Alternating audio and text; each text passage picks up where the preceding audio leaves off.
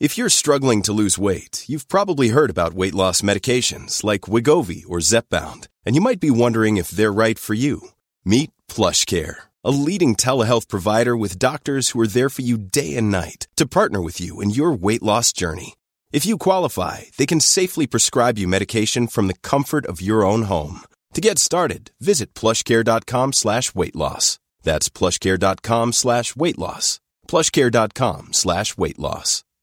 Quality sleep is essential. That's why the Sleep Number Smart Bed is designed for your ever-evolving sleep needs. Need a bed that's firmer or softer on either side? Helps you sleep at a comfortable temperature? Sleep Number Smart Beds let you individualize your comfort, so you sleep better together. J.D. Power ranks Sleep Number number 1 in customer satisfaction with mattresses purchased in-store. And now, save 40% on the Sleep Number Limited Edition Smart Bed for a limited time. For J.D. Power 2023 award information, visit jdpower.com/awards. Only at Sleep Number stores or sleepnumber.com. Spring is my favorite time to start a new workout routine. With the weather warming up, it feels easier to get into the rhythm of things. Whether you have 20 minutes or an hour for a Pilates class or outdoor guided walk, Peloton has everything you need to help you get going. Get a head start on summer with Peloton at onepeloton.com. Are you sick of feeling controlled by alcohol? Do you want to drink less? Do you wake up on a Sunday morning feeling really anxious and full of regret? I'm Danny Carr, and welcome to my podcast, How I Quit Alcohol. Hi, and welcome back to How I Quit Alcohol. And today in the studio, I've got our great friend, Shane Turner, who's also our yoga teacher. And Shane is also the husband of Lissy Turner, who was on a few weeks back, who's also a trash bag turned yogi. Thanks heaps for being in here, Shane. No worries. My absolute pleasure. So let's delve straight in. So I have only known you as Yogi Shane, who's like this wise dude that we look up to in the yoga room, and you're such an amazing human. I can't ever imagine you even being a trash bag. Yes, there's definitely some truth to those rumours. Tell me about your history with alcohol. Yeah, I guess before you crowned me with that wise yogi dude, I was probably that wild wombat dude at the party or in any room, or actually passed out on the floor by the end.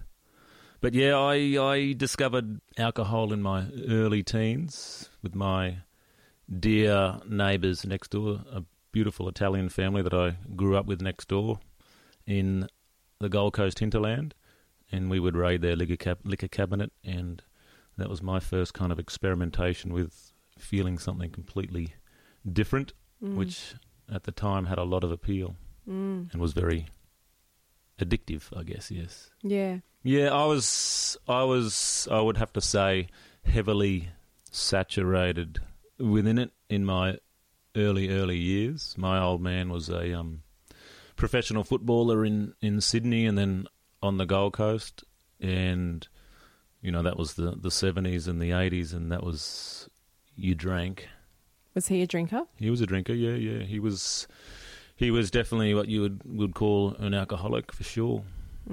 And yeah, I went to the footy as a 3-year-old, 4-year-old, and the football grounds were covered in 4X signs and VB signs, and I collected all of the empty beer cans and put them in an old wheat bag and took them to the cannery, whatever it was, to collect the cash. So I, before I drank, I was smelling like stale beer from a 5, 6, 7-year-old every weekend. Yeah. I remember being in our pool.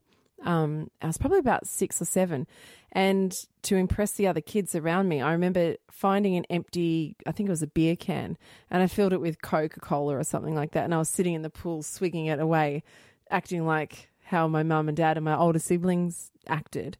And then Mum saw me and she came out just like, "Wah!" and like screamed at me, and I was like, "It's got Coke in it." Yeah. And it's funny, we so want to be like our parents to a degree, or to those that are around us, but particularly our parents.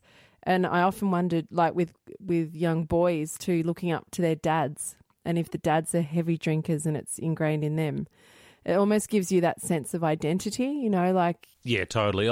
I idolised my dad more than I realised. I mean, I was idolising him before I realised what an idol was, I guess. And this is what we do as humans, as animals. You know, you come out and you're vibrating very closely to these, you know, this one or these two adults, your parent or your parents in your life, that you follow them around.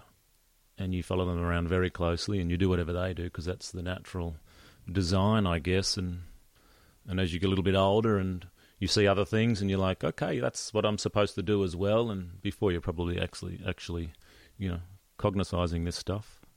Yeah, you know, I remember actually one of my coolest memories was we grew up on acreage, and my old man, you know, did everything the hard way. You know, it was 2 acres, and he did the whole thing with a push mower.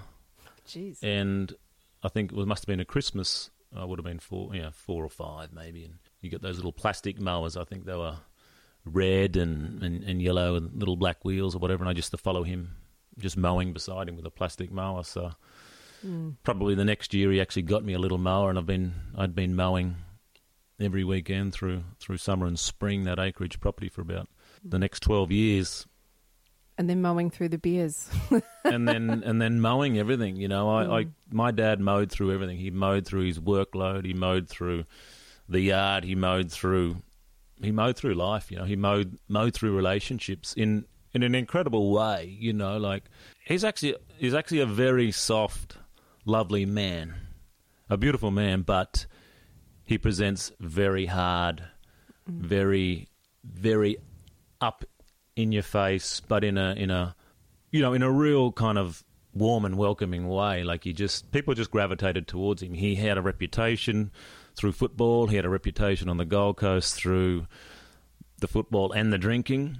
You know, the Gold Coast was a much smaller place back in the late 70s and the 80s, so people gravitated towards him, and I guess, you know, I saw that as well, and so I just wanted to probably copy him even more. Yeah. So where did it take you, your journey with alcohol? Well, it took me into my neighbour's backyard because my old man probably quit, I'm guessing now around probably when I was about 10, so 1984-ish. Yeah, so there wasn't a lot of alcohol left in my house when I started drinking. I did ask him for a beer at Christmas. I probably was, I'd say 13. It was a VB. He was also a garbo. He had 2 jobs. He worked on the garbage trucks from about 3 till 7 every morning, and then he'd landscape all day.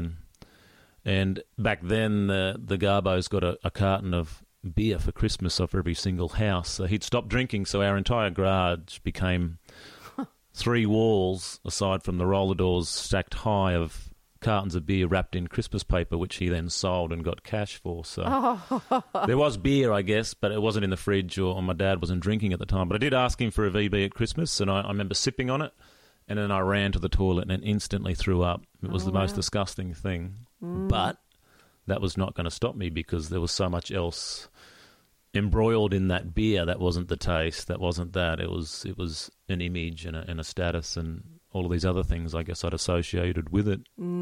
Absolutely.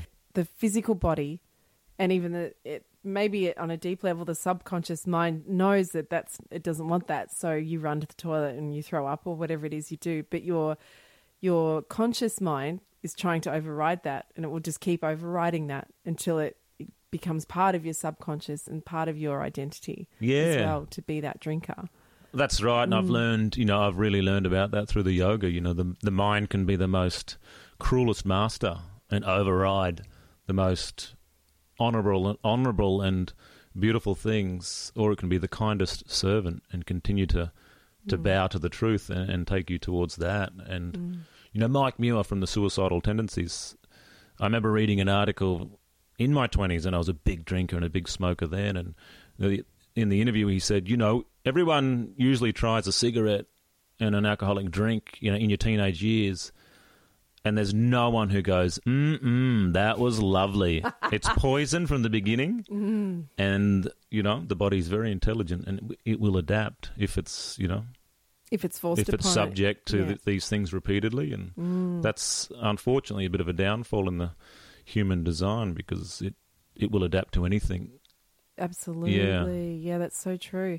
So as I said, I don't know you as being a drinker. So can you just give me a visual of how bad you got? Okay. Yeah. I only drank on the weekends with my Italian neighbours.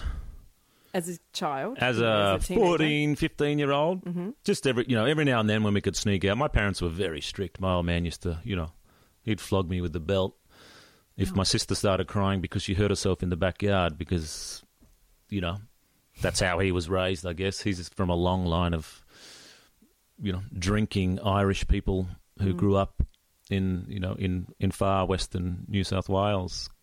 So there was a long line of hard drinkers and hard livers and hard everything. So that's kind of how I was raised. And I was always very fearful. So I did everything like that, quite, I guess, minimal in the beginning and quite hidden, until I got out and about and I could stay at those friends of mine's houses whose parents were a little bit more liberal and, 16 or whatever. And yeah, you guys can have a drink, but just stay around here and right around the neighbourhood kind of thing. So I'd explore that as much as I could. Really got into music, really got into drinking, and stayed all the way through school, pretty dedicated to my studies, and did another 2 years of tertiary education after that. But once I got my licence, I just ate McDonald's and drank till he's new. Because I was never allowed to have it, it was always one of those things. It's like, yeah. And so in your 30s, was it like binge drinking, or would you identify as being an alcoholic, or... At the time, there's no way. I probably, in amongst my close circle, celebrated this whole alcohol is my life kind of thing. I would never have gone, oh, I'm an alcoholic. That was for old people who were smoking ciggies out the front of the local church, waiting for the evening AA meeting sort of thing. But oh yeah, I was definitely an alcoholic. I couldn't go without it. I drank in my prime, through my 20s, when I was landscaping, running my own business, until, early 30s. I drank all day, every day, from about 10 o'clock, as soon as the bottle was open. I was always very fit and very strong and very active, and I never got a hangover, so I could always just keep going and functioning. And through summer, the bottle would be open at 10. I was probably been up since 4:30 or 5, and been to the beach, started work, done a few hours, got everything organised, and would go and get a tawley and go back and keep working, and get another tawley after lunch, and probably get one for the afternoon for me and the boys. I had a fair few guys working for me. When I was at my busiest, we'd have a few tawleys on the job after, and then I'd get a 3-pack of tawleys on the way home and a 6-pack of Jim Beam. So I was probably having, I guess, 20, 25 standard drinks a day. Weekend, I'd surpass that. Yeah. Wow.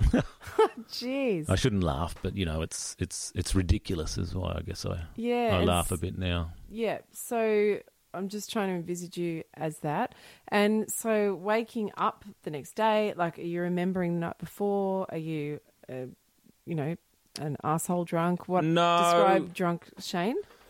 Through the week when I was working, like I just described, that was okay, because I was just like my dad. I'd modelled myself on many of his ways, and my mum's. She's very determined and just non-stop doing. I was never allowed to sit around at home.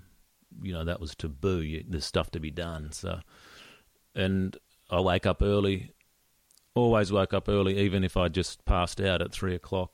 The night before, I'd be up at 5:36. It might be a little bit dusty and tired and foggy, but I'd shower, and there was never much thought. It's like, okay, this has got to be done. Let's go. And so, what was your low point? What turned you?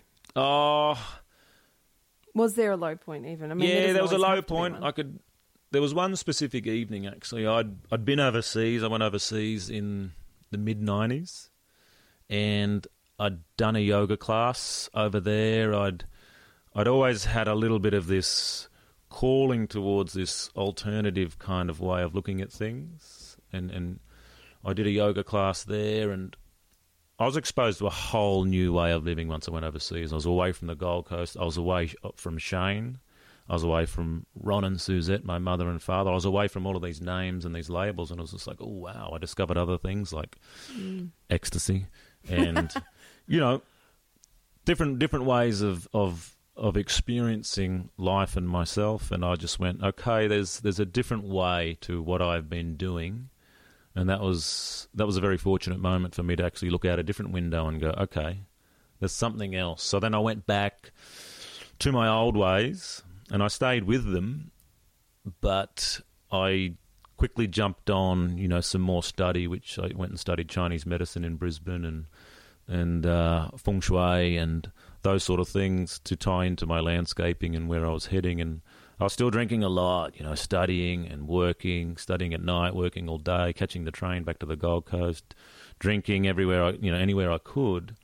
And there was a couple of dark nights on weekends where I just had drunk so much and I could feel a darkness and a weight. I used to write a lot, and I'd write dark stuff, and I was just like, wow, look where I am. This is in the opposite direction to some of this other stuff that's also presenting at the same time. So as this light and new way was presenting, I was experiencing more and more darkness and weight, and I was just like, okay, things have to start to change. A lot of people with their journey with alcohol, when they've coming to an end with it, they usually have a big, like a rock bottom moment, and then they start to quit with sheer willpower, and then the spirituality comes in. But it seems like for you, it's like the spirituality came in, and then did it start to fall away? Is that what? Yeah, that's probably a fair description. I was raised a Catholic. I lived in fear. You know, I used to go to bed every night. I didn't verbally pray out loud, but I'd pray that I wouldn't get AIDS because it was the 80s and the Grim Reaper advertisement was on television every night. Yeah. And I prayed that there wouldn't be World War III. And I thought if I didn't pray, one or both of those things might happen. So I lived in fear.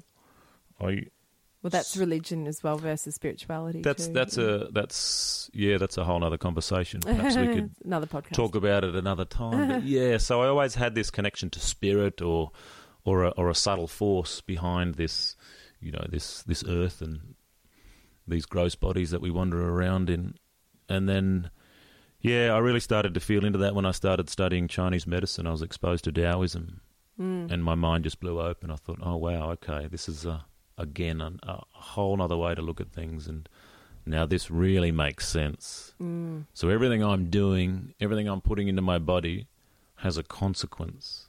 And I could say good or bad, or I could just say it has a consequence and kind of really start to observe my behaviours and the things I'm doing, and perhaps then I could get a better sense of who I am and how I am and a better way to be, or at least move towards, because it's hard. It's hard to just go, I'm no longer Shane Turner that grew up on the Gold Coast that drank 20 beers a day and had long hair and, you know, went to every heavy metal, thrash metal, death metal gig that I could every evening sort of thing, to then, oh, I'm now Shane Turner who explores spirituality and practices yoga and wants to actually not drink and not smoke and do those things. So how did that sit too, like that shift in identity?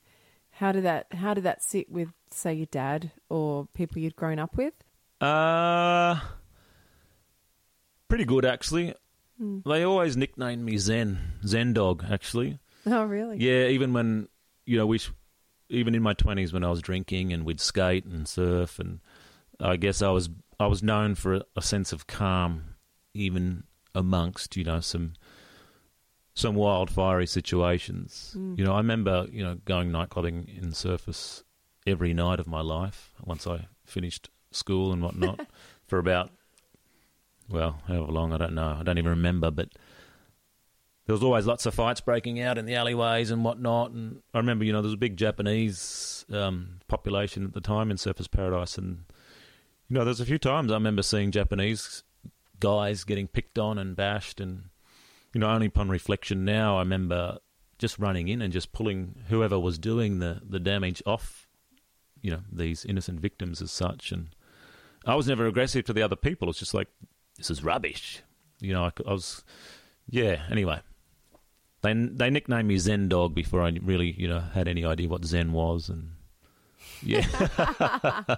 So it was in there. It was trying to come through. Can I call you Zen Dog? You can absolutely call me Zen Dog. One thing, Ash and I have been studying neuro-linguistic programming just for a bit of fun on the side, as you do. But a really interesting thing we read the other day was that you can trying to change yourself. A lot of people will try to change their environment or the people they're around and think that that is going to bring them lasting change or to change a habit. So I'll often hear people say, that's it, I'm done. I'm moving to Darwin. I'm moving to Darwin. I'm going to get away from all my toxic friends. And once I'm in Darwin, I'm just using Darwin as an example. Yeah. I'm going to recreate myself and I'll become a non-drinker or I'll become this or I'll become that. The problem is that you'll eventually, it might work for a little while, but eventually, because you haven't changed your idea of yourself, you've just moved, you've just shifted environments, nothing changes. You'll eventually seek out other people to drink with you, or you'll start drinking and Zooming your old friends, or you'll fall back into those old habits. The quickest way to fast track lasting change, which doesn't require like schlepping and just full on willpower, is to change your identity and your belief system and structure. So part of, like, I can see what you're saying, how you've changed, is that you changed from being Shane Gold Coast, even though you had a bit of Zen Dog in you, you embraced Zen Dog. Yeah. And embracing Zen Dog, then you go, I'm no longer that. I'm not that. And I can shed that. And I can see myself as this different person. And then naturally things just start to fall away. It becomes easier to change those habits. You don't need to just change your environment because you're changing yourself from a fundamental level, if you know what I'm saying. Yeah. And then one step above that is a connection to source. So whether it's your spiritual practice or religious, in AA, that's probably why they have, that God thing going on in AA too. Because if you bring in the spirituality, that automatically changes your identity of yourself too. And then things change. So I think that's probably a really apt description of what happened with you too. And then, so one thing with you, I mean, we've had all my guests that have been on have been massive drinkers and have gone just cold turkey, stop drinking. But you actually have managed to just have like one beer a month or less. So let's talk about that, because that's not something I'd usually recommend for people that are quitting. I'd normally say, no, you need to stop, because I've been there and Ash has been there and a lot of people I know have been there where you can kind of kid yourself in thinking. But I think it's again that thing of what we said, that whole identity shift, whereas I don't feel like I could probably ever go back to just having one drink. I don't think that's me. Yeah. So could we just explore that? Yeah, sure. It's originally I replaced my drinking behavior with different behavior. Like once I got into yoga, it's like, okay, if I go to a yoga class tonight, then I'm not going to drink that day because there's something good at the end of it that I can't do if I drink, and I really want to do it. So I started putting good things kind of on the roadmap ahead to stop me or prevent me, or at least open up a window where, I wasn't doing my old pattern for at least that one day. And I soon realised that worked for me. So then I would do more yoga. I'd do a class every night, I'd replace the bad pattern with a good pattern. In yoga it's called samskara. We have samskaras, which are just patterns. And you could say good or bad, but they're just patterns. Some are more favourable. So one that's no longer a favourable pattern, you bring in a new pattern which is more favourable, more in the direction you're heading, and you replace it there. And you that's one way where you can start to soften the old as opposed to cut it off. Because for me, I saw my old man cut it off, and right or wrong, I looked at him and I feel like he took up Coca-Cola. There was a 30-pack of Coca-Cola in the fridge every day. Because maybe he hadn't changed his belief with the identity. No, he just replaced it with something else. Yeah.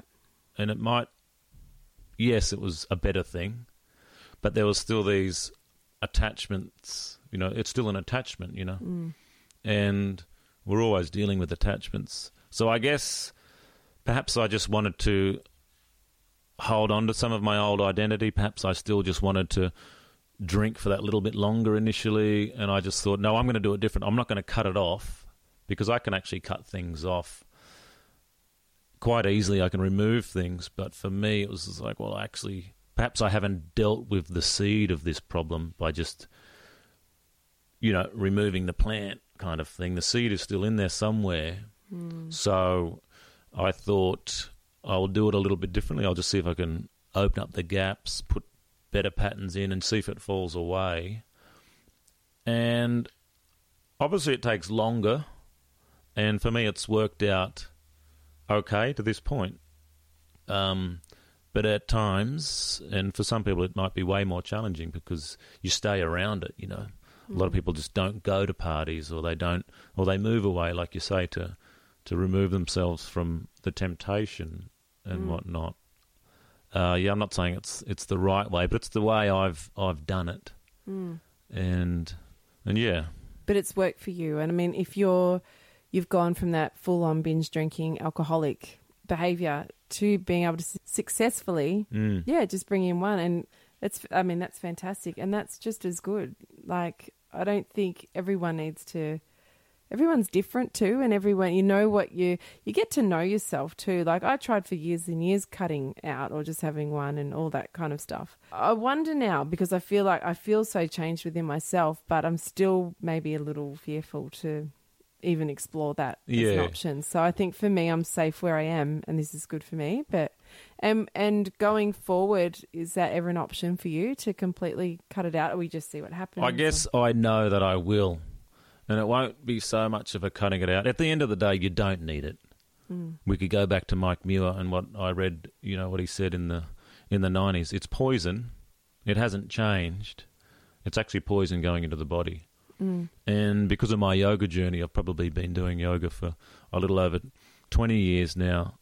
I know those times, even if it's a processed food, and I'm not really super strict, or I'm not rigid in any of my stuff, because for me that can breed some tension, and then tension leads to other things, whether it's behavioural, the way you talk or act, or what you do as such. And so basically the way I went about it was to kind of, I still know now that action of putting something in the body has a consequence. And that consequence or effect, is an experience you have, and that experience is either in the direction you are heading, or it's in the direction of, perhaps where you're not heading, so now there's a little bit more work to do.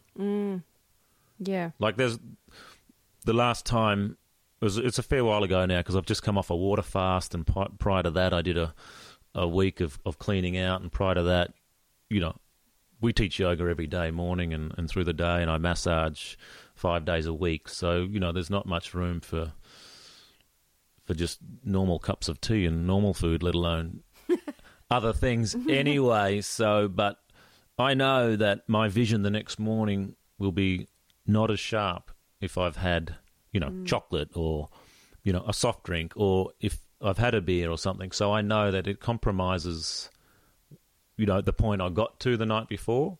So therefore there's a couple of extra things that I now have to do the next day to level out again as such. Yeah. And so the thought of having a drink, it's just not worth it? No, I got bored. Like, I drank so much, and that's one of the things, the darkness was the first thing. It's like, oh, wow. And tears would come on some of my bigger binge drinking nights, and I would go into the most darkest places of just, self-destruction and whatnot. But, when you've got so much alcohol running through your system, you just wake up, and I would not remember the night before. Like, at the end, I would never remember. I'd just wake up and go, right, okay, pretty sure we had a good time. And then, the next minute I've done my day and I've had another drink. So it just stays in your system, and it's kind of this perpetual cycle of, up, down, and, you don't realise, you think you're just cruising along, but you're up, down. The system's just like constantly trying to process and work. And, you know, it's so brutal on our bodies. Yeah, it really is. And I saw what was happening to me. I didn't speak openly about it, but I did things, you know, but going back to what you were saying, like people might move to Darwin. I did. I moved to Brisbane. I got out of the Gold Coast and I went and studied something completely different. It was my heart was saying, this is singing to you, Shane. This is calling you. Chinese medicine, feng shui, you know. Do something different. I'd just gotten back from overseas, so I had to do something different or I was going to die or kill someone because, you know, you do stupid things. And that behaviour continued in Brisbane. You know, I'm you know, probably one of my lower moments. You know, I was driving. It might have been Sunday night, you know, and Friday night was probably where it began, and I just drove into a taxi. Wow. And then, you know, drove off. Oh.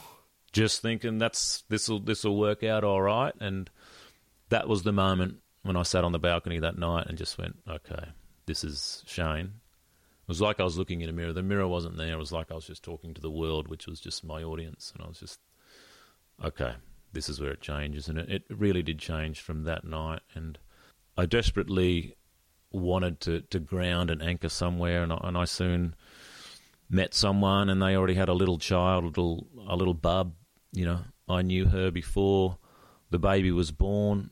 Had this weird kind of journey with the baby's dad, actually from primary school, where I went to school, primary school with the father of this little boy, and then I moved schools to the other complete end of the Gold Coast, and there, sure enough, was this kid again at the same school. You know, another 50 kilometres away from my other school, and sure enough, I ended up being, you know, the father to his child for the first 12 years of this young boy's life. And that was probably one of those Darwin moves. I moved to Brisbane, and then I moved into this mother and child's life, and I just fell in love with the both of them at the time. And I remember putting that little boy in my little shoulder bag where I was living in Brisbane, and let mum sleep in, and walked across to the Northey Street farmers markets, and he was like a little possum just in my shoulder bag. I was going to get some food in that, and my world changed in that moment where I just fell in love again with this boy and my life and the world, and thought, this is the next step. You know, I want to be a father. Yeah, and you know, a fair few kids later, here we are on the couch. You've got like the whole Brady Bunch thing going on. Yeah, in your little household. I touched on this with Benny, as I don't know if there's more pressure for men, you know, for men to be able to even open up. Like you said, sometimes tears would come. And I often think, is it a way for men to access their vulnerability, or to... Yeah. It would be really beautiful if we could see more men like you transition into more of a soft... You're very masculine, but you're soft. And it's really beautiful. And if there was more men like you that could just, whether it's yoga or just getting more in touch like that, rather than relying on alcohol to mask so many emotions. Yeah. Do you see much scope for men being able to open up in that way? I do. You know, my motivation to become a yoga teacher, like I mumbled all my life back to my old man being hard, you know, like he would reach for the salt on the table to put on the chops that had come off the grill on Sunday night with these shriveled up vegetables that we'd have on Sunday night dinner, and he'd reach for the salt and I would just flinch, you know. I was like, I lived in fear from him, from God. Hello, God. Yeah, so we've got generations and generations in this country. And if you're from Irish, you know, English lineage, there's a whole nother conversation that just goes back of this patriarchal domination and suppression, and alcohol is nothing but that in you know, packaged up in beautiful cans and bottles. This here you go, have this is acceptable, you know, and everything will be okay. Come to church on Sunday and say sorry, and everything will be okay again for the week, you know. Just have a drink, it'll be okay. You know, you drink responsibly and call this number and all of this, but here it all is on every single new estate, you know. I landscape probably 6 or 7 of the big, whatever they call them, satellite cities or new suburbs in on the Gold Coast for a decade there off the western side of the highway, northern Gold Coast. And first thing that goes in is all the streets, then the houses, and then a little row of shops, 6 shops, and here comes the hairdresser, the corner store, the laundromat, and the bottle shop. You know, so move in, everybody. Here's your little, you know, your acceptable little drug, and you know, have a drink and suppress it all, and just get on with your business. But you know, we're already such masters at suppressing things. We actually need to, like you say, become more vulnerable.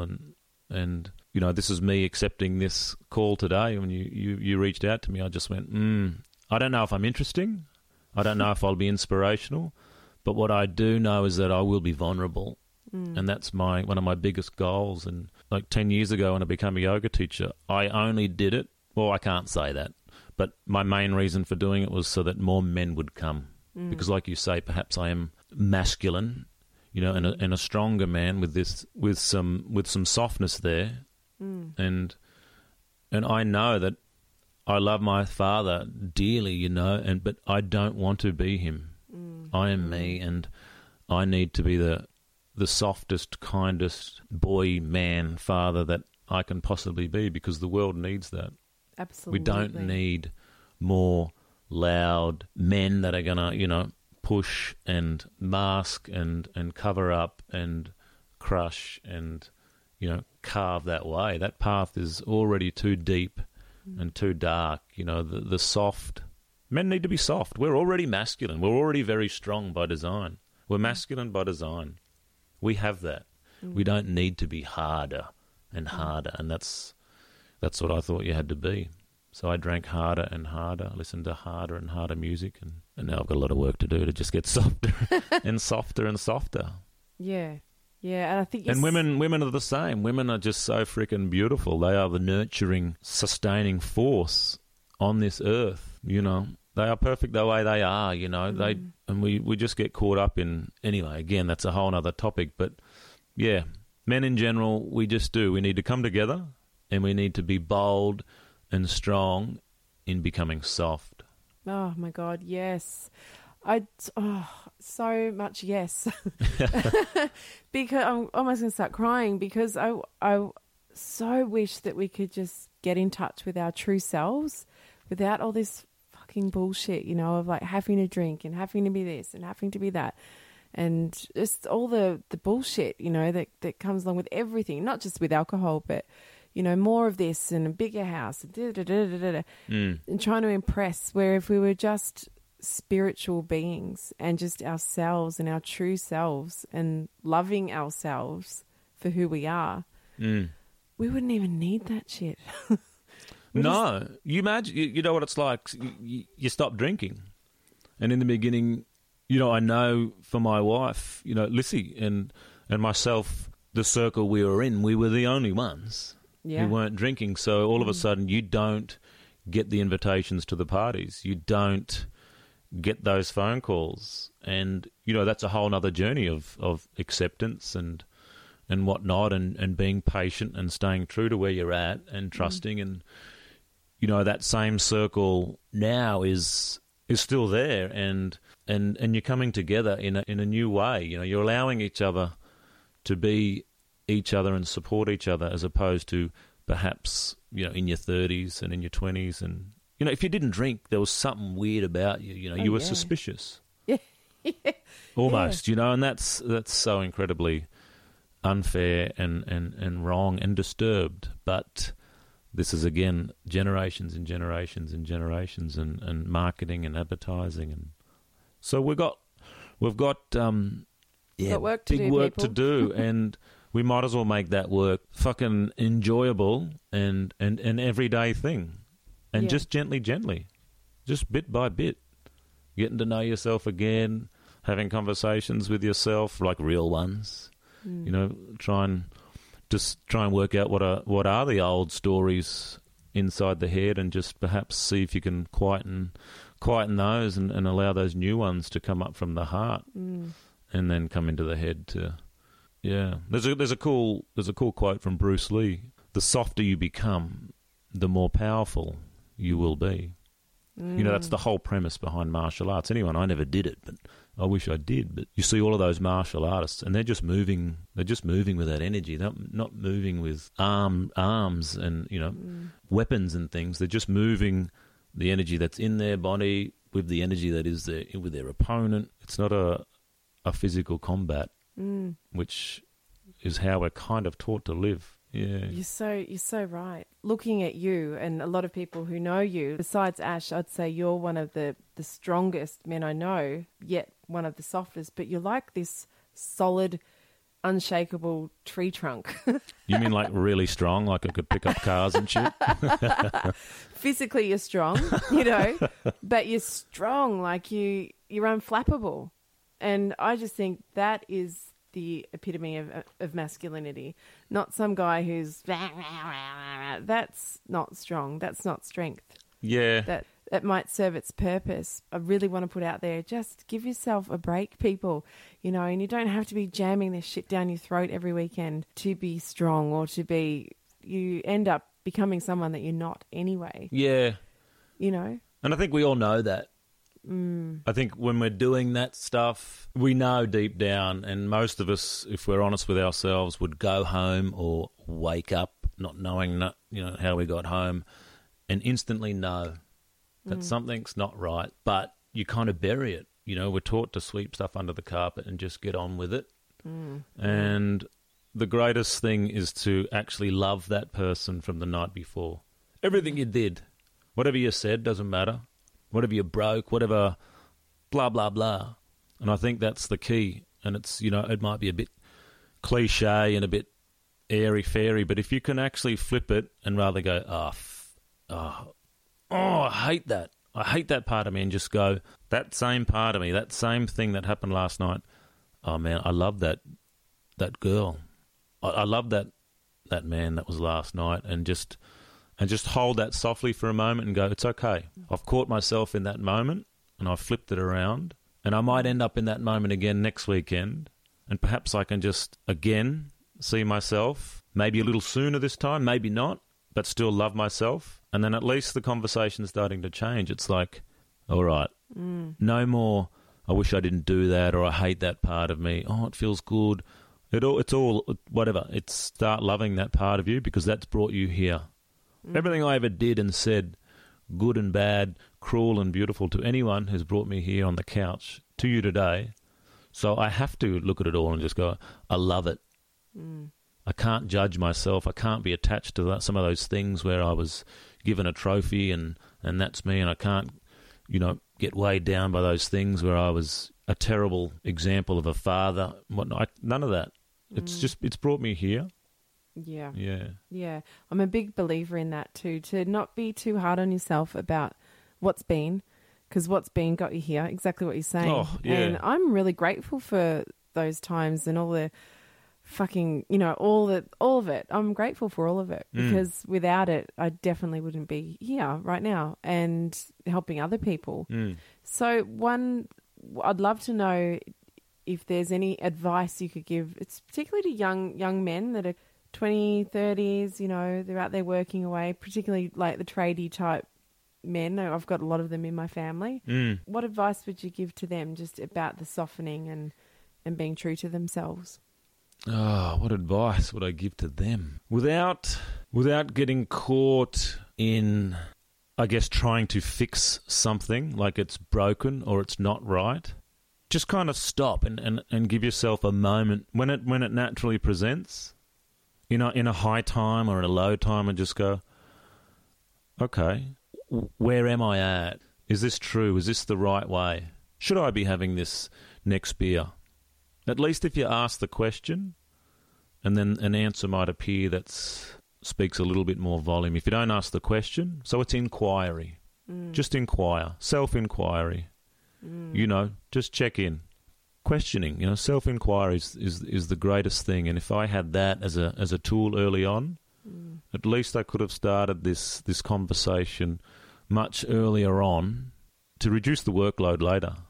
I think we all know we have parents, so we could look at our parents and just go, man, our parents have worked hard physically or on themselves, or just to get by in life, or to get all this stuff where they are. So we all know being a human being is, you're on.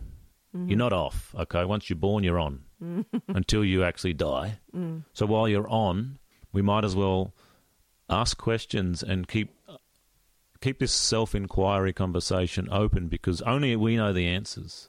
We know what's right.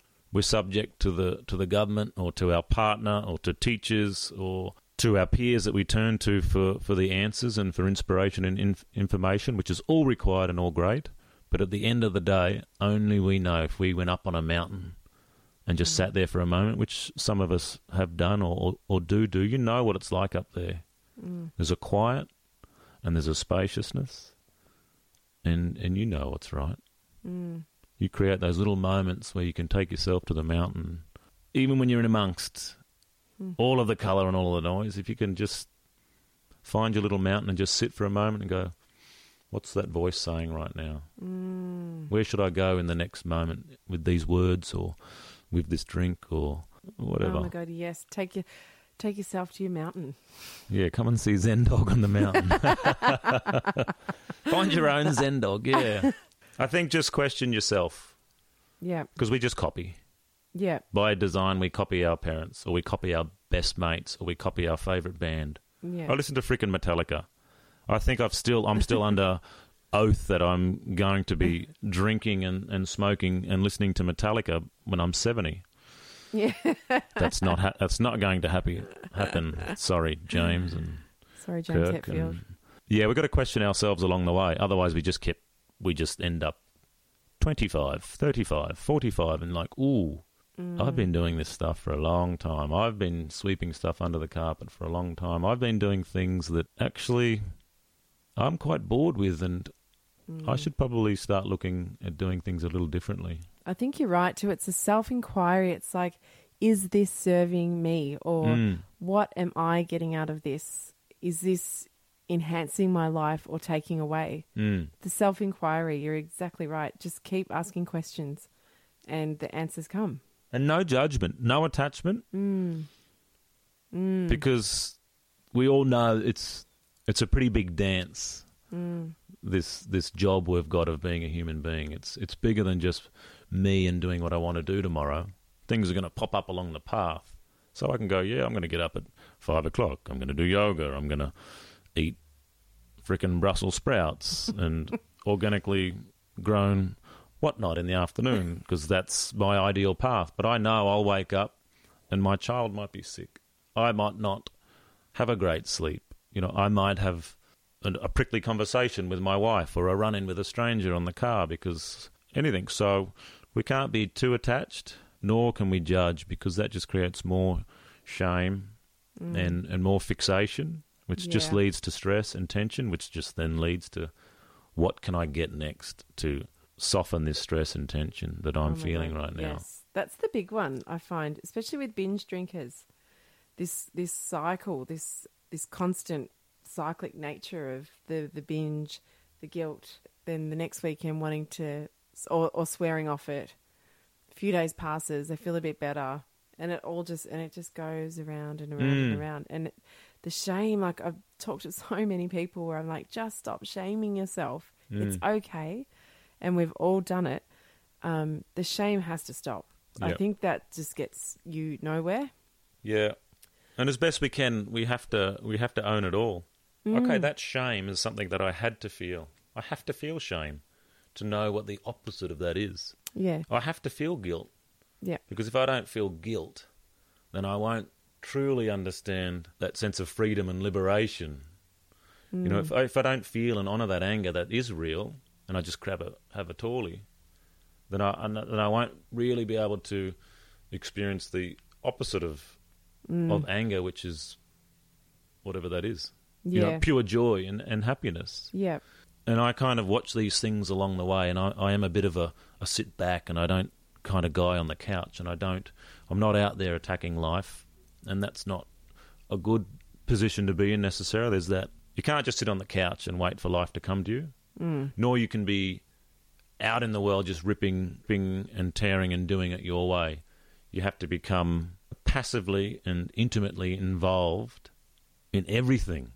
So accepting and owning everything that's ever happened to you and that you've ever done as part of what was required to make you the 25-year-old man that you are, still full of testosterone and ego and confusion and all of that stuff, or the 45-year-old incredible mother that you now are, of children that aren't even yours by birth, whatever it is, we have to just keep that conversation going, with ourselves, loving it all, owning it all. Yeah. Because if you deny something, oh no, that's not me. Oh, I didn't do that, or I saw that.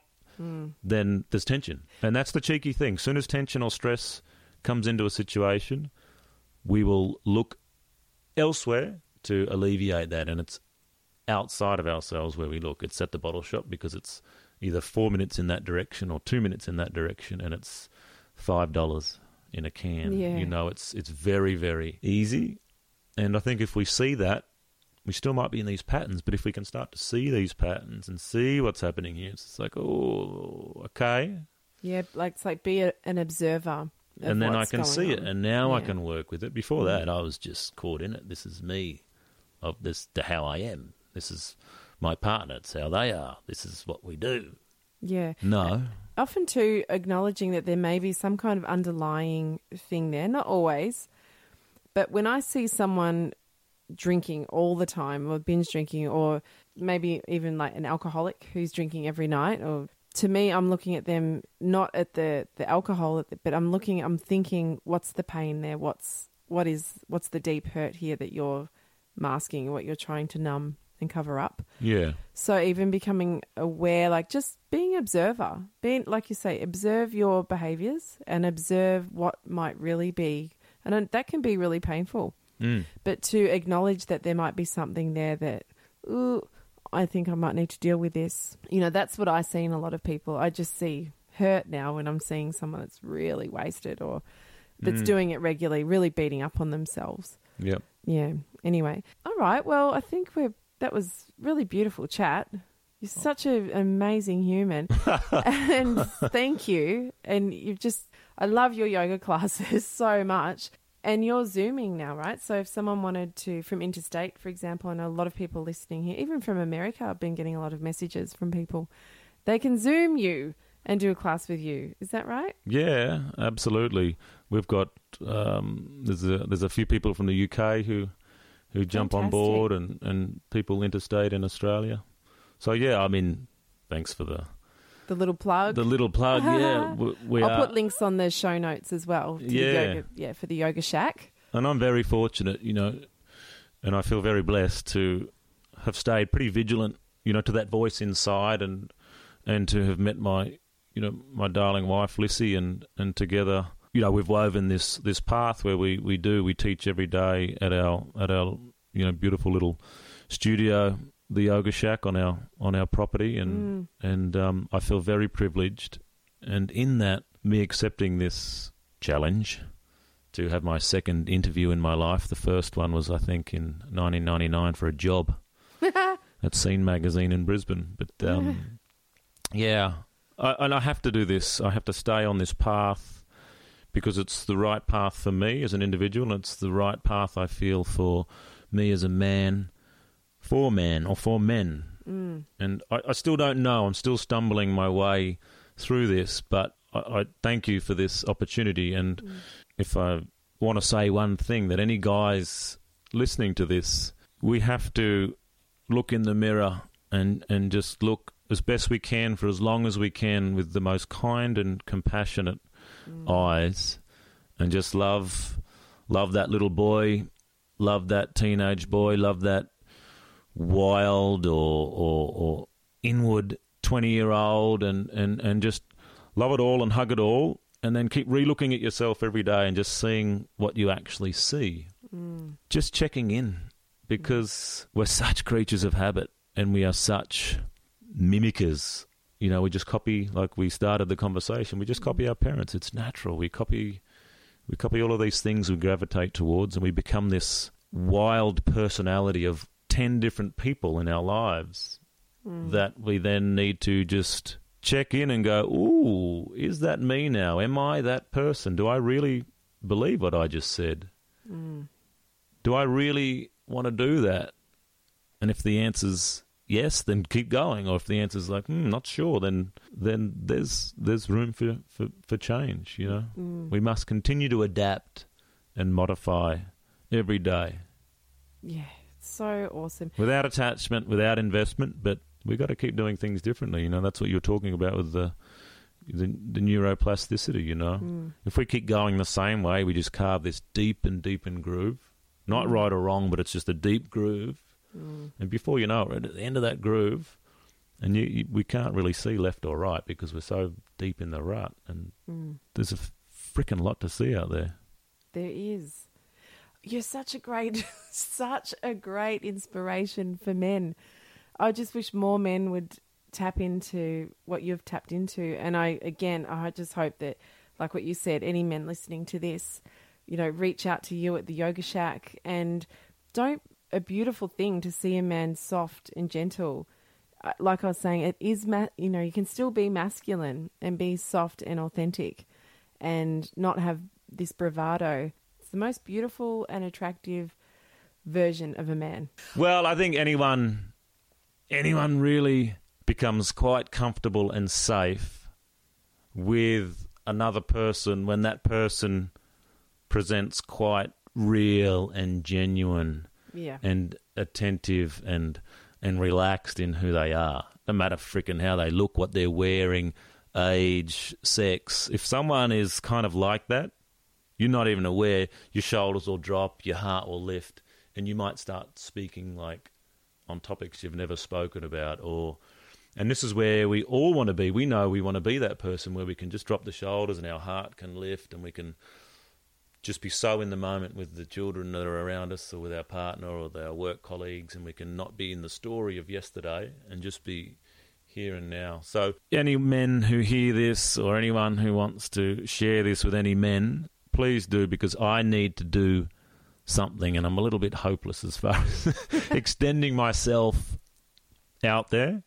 But I guess I'm using this to, put my hands together in a bit of a prayer, and in full reverence to all the men out there, because we've got lots of good work to do, and the more of us that can talk together, talk amongst ourselves and come together and just talk differently. Yeah. And see what happens, because it's pretty obvious we need to do. Most of us can do things differently, and we've got so much of a playground of that sort of inquiry and practice in our own homes, wherever we're living, and in our own jobs, whatever we're doing, to not do it all the same way as yesterday or last week or last month, and keep it fresh and innocent and dynamic. And it's more playful then, and it's more enjoyable, and life is spontaneous. It's not a stagnant.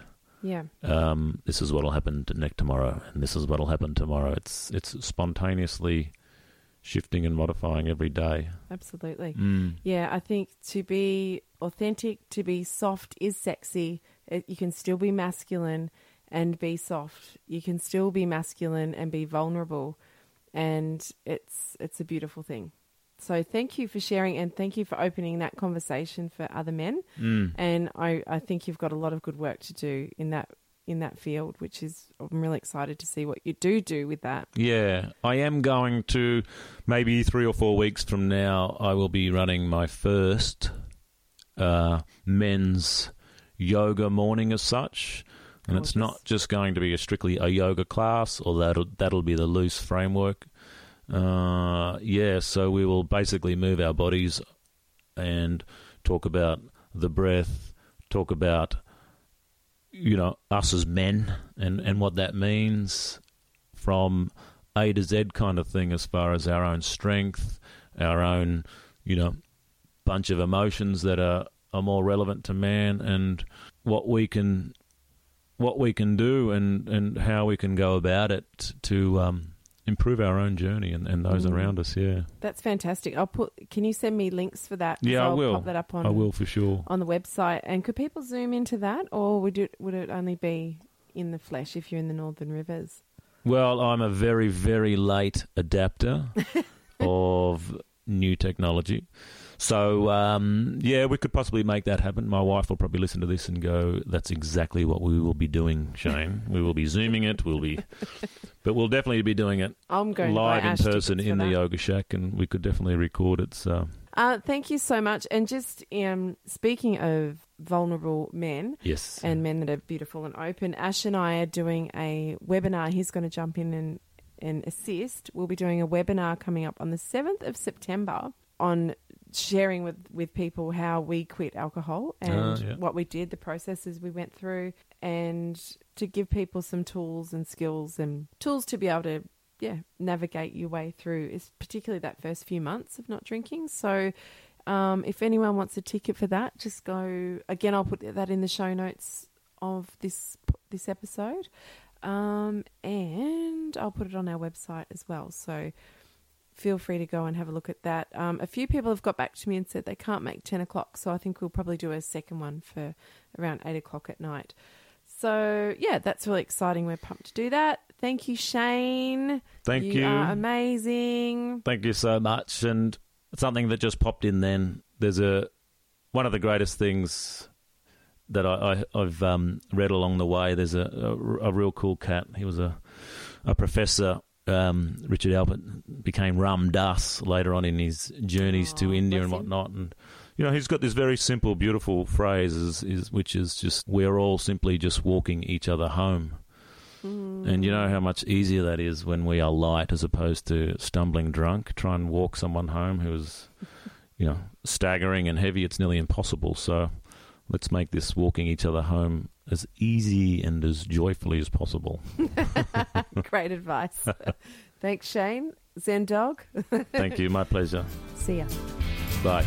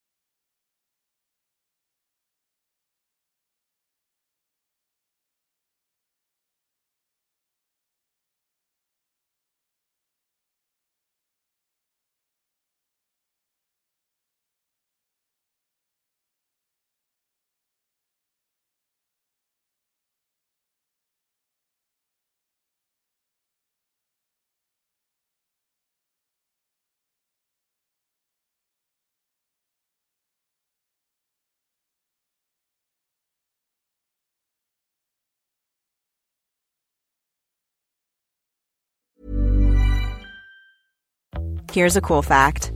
A crocodile can't stick out its tongue. Another cool fact, you can get short-term health insurance for a month or just under a year in some states.